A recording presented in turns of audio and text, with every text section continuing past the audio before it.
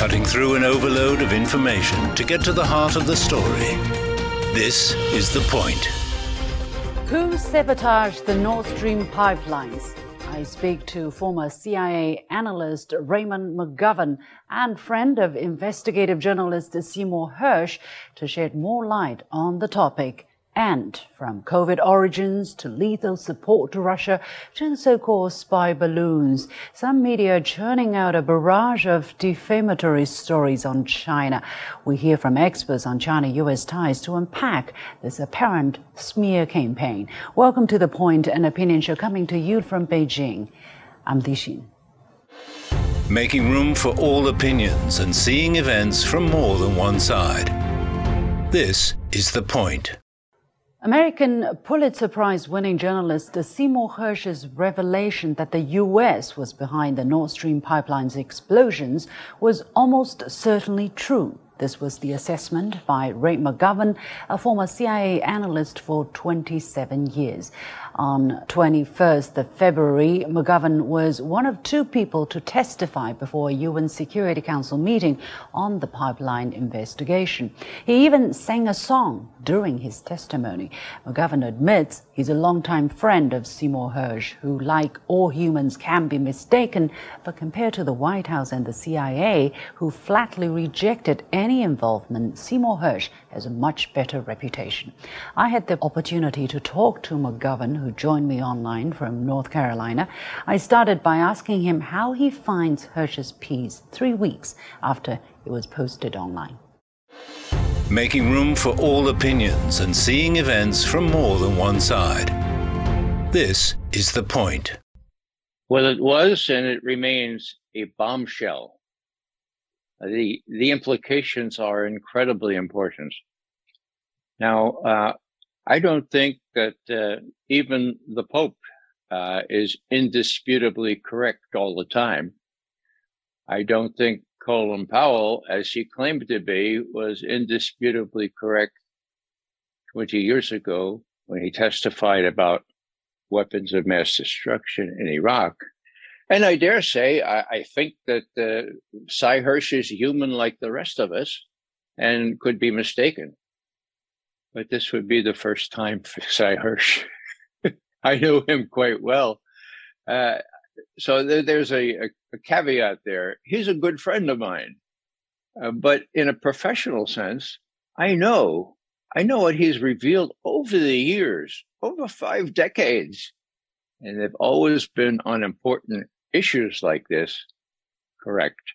Why? Because he has an unimpeachable record for protecting his sources. If you see him on recent interviews, he's very careful to share what he knows, but he's equally careful to protect his sources. And so sources come to him. They know that he will tell it straight, and they know that they have a really good chance of escaping detection. So, bottom line, his story is almost certainly true. There may be a detail or so that may not be true, but I expect others to come forward now. People who trained with those divers in the sea, people who were on the same ships during these escapades, people will come forward now because Cy Hersh has had the courage to tell the story because somebody honest came to him and said, look, this is an act of war. I swore an oath to protect and defend the Constitution of the United States against all enemies, foreign and domestic. This should not continue. Here's the story. Well, the Biden administration has categorically rejected his expose, his piece, calling it completely false. The CIA has also denied, basically the United States denied any involvement in the incident at all. How credible do you find their rebuttal? Well, the credibility has to be compared, Cy Hersh on the one hand, and these spokespersons for the CIA, for the White House. Now, the spokesperson for the CIA right now, her name is Tammy Thorpe, and she dismissed this as completely untrue. And it brought me back to a very sad recollection of exactly 20 years ago, when someone gave Newsweek, that prominent magazine, the transcript of one of Saddam Hussein's sons-in-law in charge of the missile, chemical, biological, and what there was of a nuclear program, he testified that they were all destroyed at my order. I was in charge of them for 10 years. Now, what did the CIA spokesperson at that time say? His name was Bill Harlow. He said, untrue, bogus, just forget about it. Now, that was a whole month, 4 weeks before the US and the UK attacked Iraq. What did our journalists do? They went up and they asked Bill Harlow, and he said what I just said. Oh, it's untrue, bogus, untrue. And they said, oh, wow, thanks for telling us, Bill. We were thinking of writing a story about this. So that's how bad it is. The transcript of this son-in-law's debriefing by the UN, by the US, and by the British was made available to Newsweek, documentary proof. So now, Sy Hersh is not going to have documentary proof, but he has sources, as I say, who know they'll be protected to the extent that they can be protected, and are telling, in my view, the truth in its gory detail, to include acts of war against an ally, Germany, against Russia, with Norwegian involvement. It's quite a story. No wonder it's a bombshell, and no wonder most of the press is ignoring it. Yeah, you mentioned that most of the press is ignoring it. If you look at, if you search the website of CNN, BBC, Wall Street Journal, New York Times, none of them mentioned at all this expose from a Pulitzer Prize winning American journalist. And by the way, they are very interested in the Nord Stream explosions. They carried multiple stories as to who might be the culprit. But before the expose came out, for instance, this New York Times article I found in December last year, where they had a very detailed analysis of who could possibly be behind the Nord Stream pipeline explosions. But all of a sudden, collective blindness, as if this piece never existed, as if Hersh is, nobody. And they didn't mention the UN Security Council meeting on the heels of this expose either. What happened? Why do you think they're silent? Well, I think they're silent for obvious reasons. But, Jin, there is an exception to the complete suppression of Hersh's article. When I testified before the UN on Tuesday last week, there was a report in the Washington Post, of all places. And in the online version, they had a live link to Sy Hersh's Substack article. Wow! That surprised me. Okay. I thought that the competition being such that the New York Times would have to follow suit and divulge this. They haven't yet. So this was perhaps an anomaly, but somebody at the Washington Post said, look, we can't completely ignore this. Let's put a live link so people can really see what it is that Sy Hersh is saying.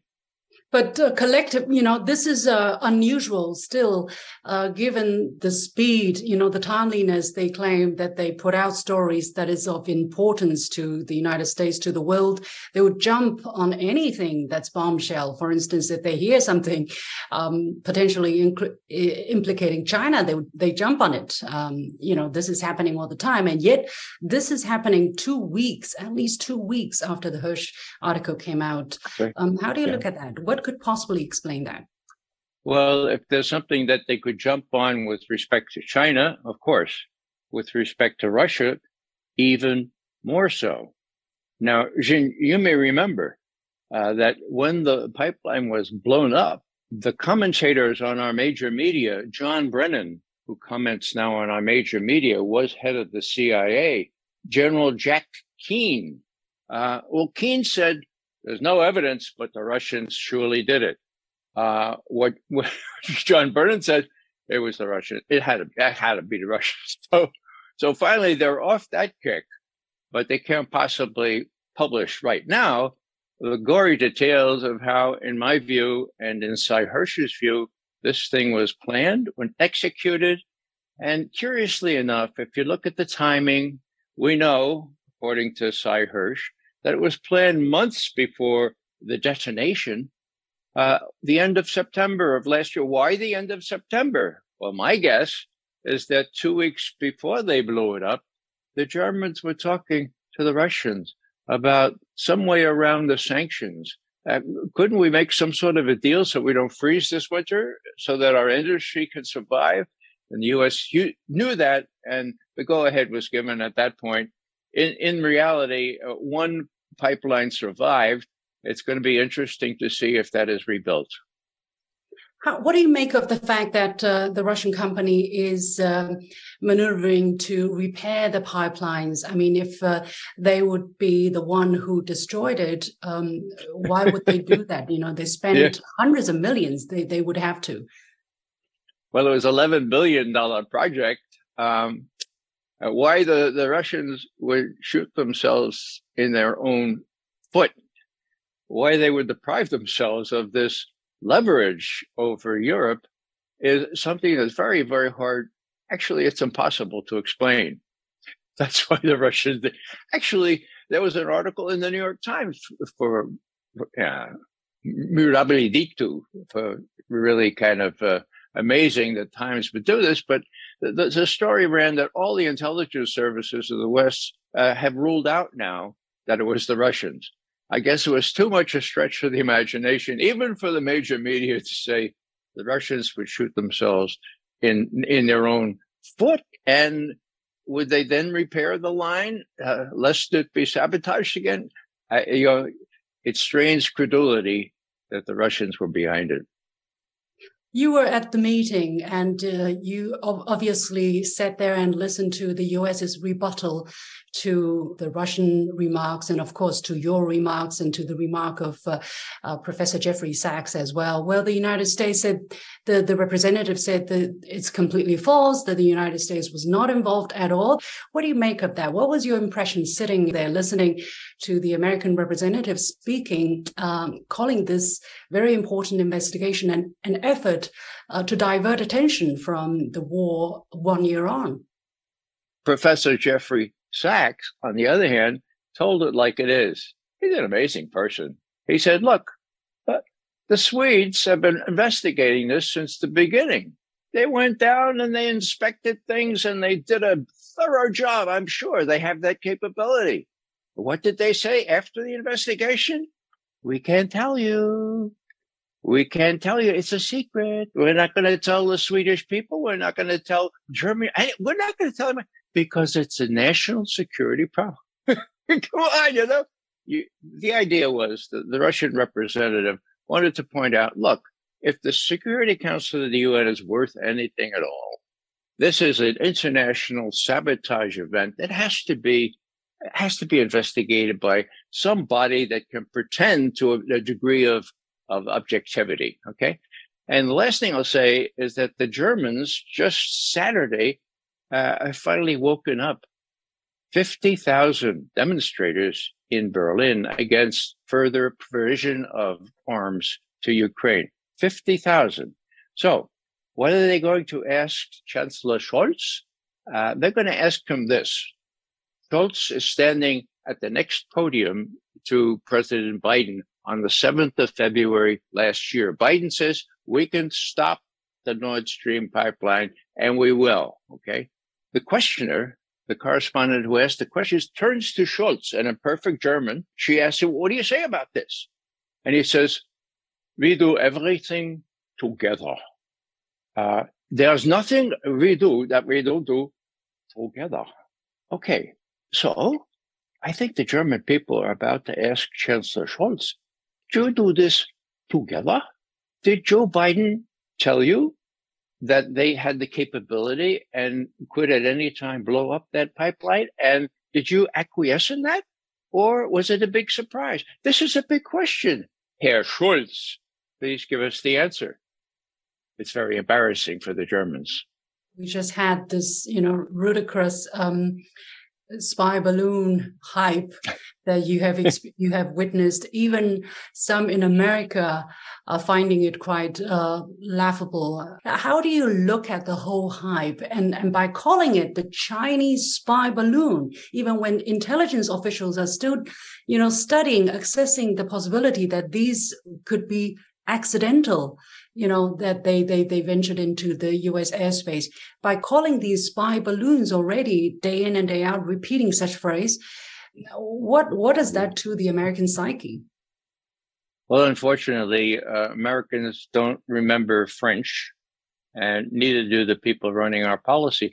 Force majeure, okay? That's translated as wind, okay? When China said, the wind blew this thing, it's a force majeure. We can't control acts of nature, okay?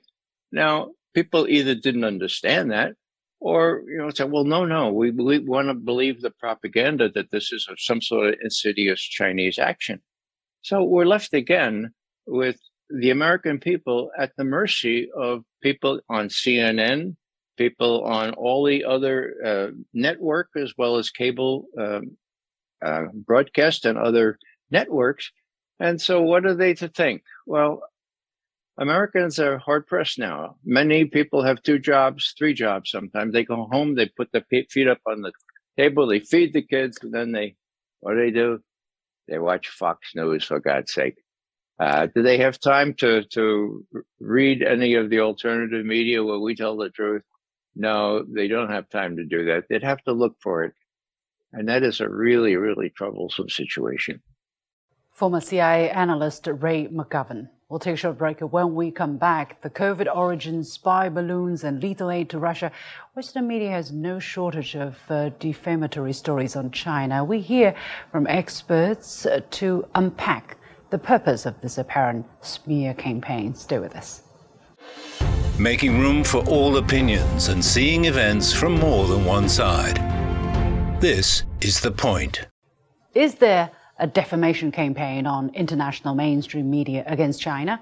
Reporting on China has a track record of negativity, but things seem to be reaching new lows over the past few years.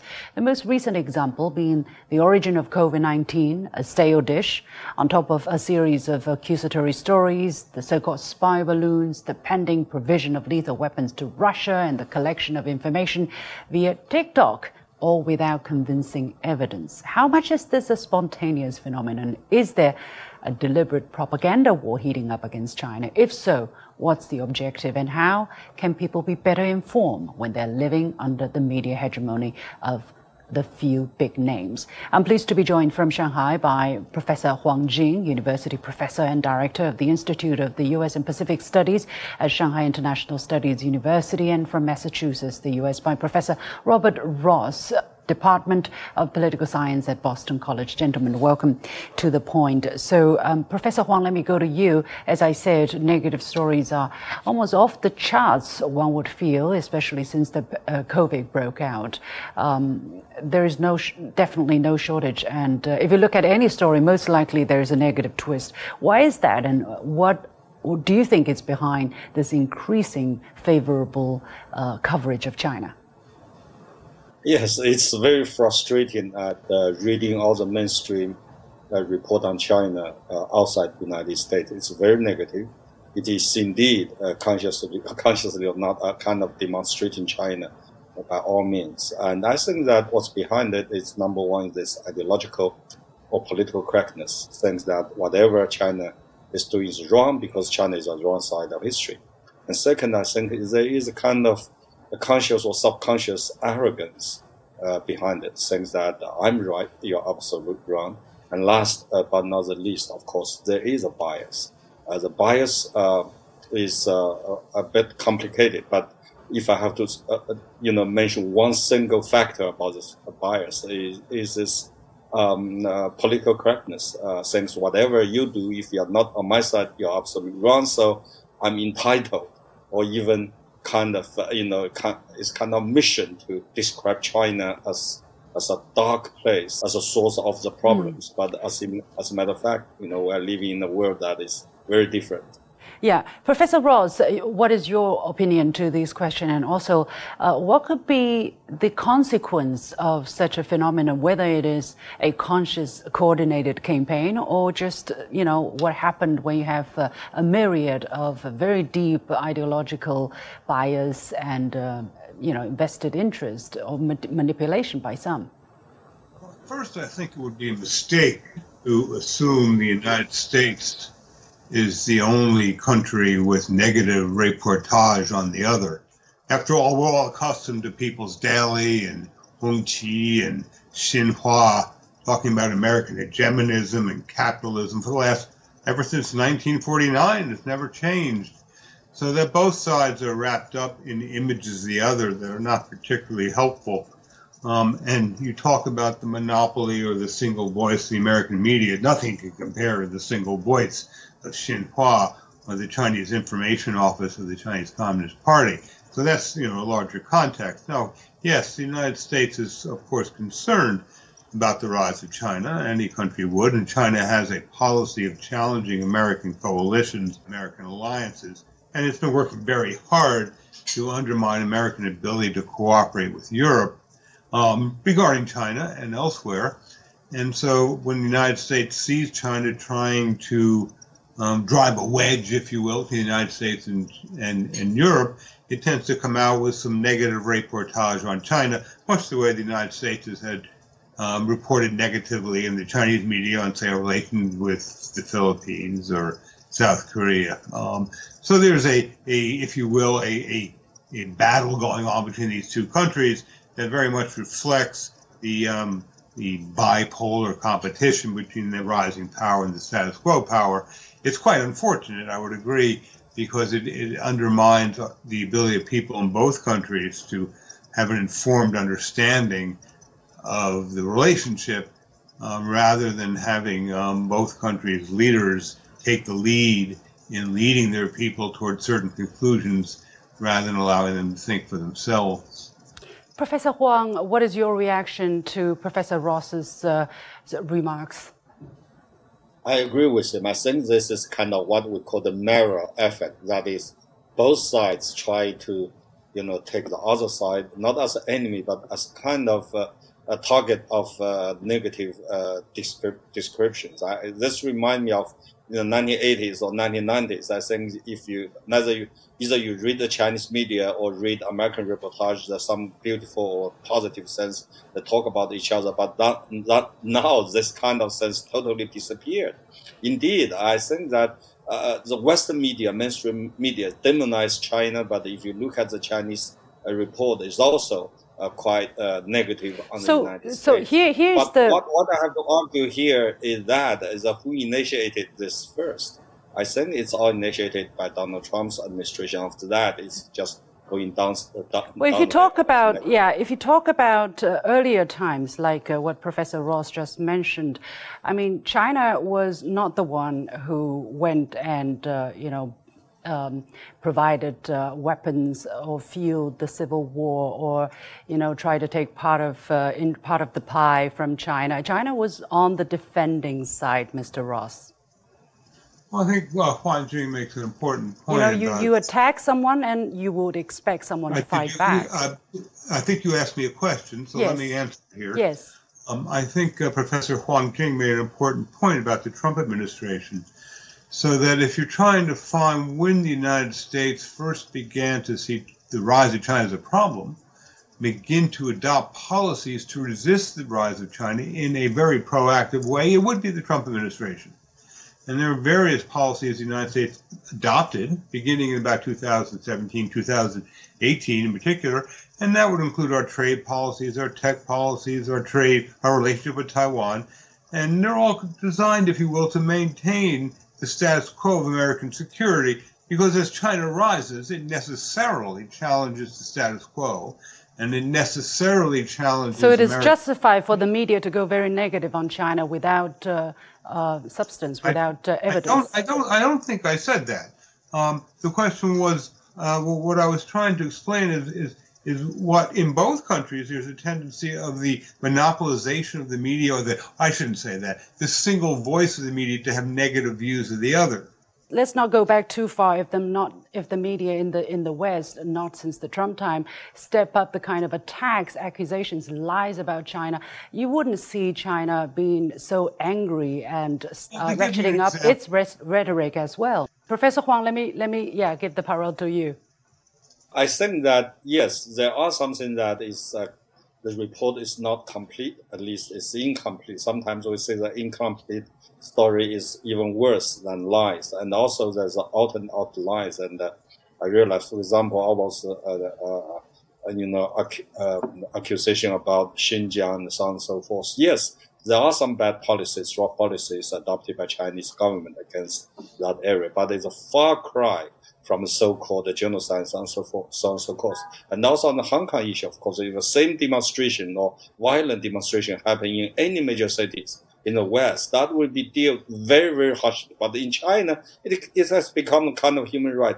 This kind of, I think, misleading or even distorted report, or even simply out of the make-up stories, I think that has a very bad effect on the Chinese people in general. I remember when I was young, there was very positive thinking about United States, but now that turned all negative. I think that's really bad. Okay, well, the global audience is sharing similar views, according to latest data that I checked just now. Global trust in mainstream media in the United States and the UK have fallen, and people should ask why. Well, with that, we come to the end of this discussion. I must thank Professor Robert Ross from Boston College and Professor Huang Jing from Shanghai International Studies University. Thank you very much for being on the show. With that, we come to the end of this live discussion on CGTN from The Point with me, Liu Xin. As always, you can follow me on Facebook and Twitter using the handle Liu Xin in Beijing. You've got the point.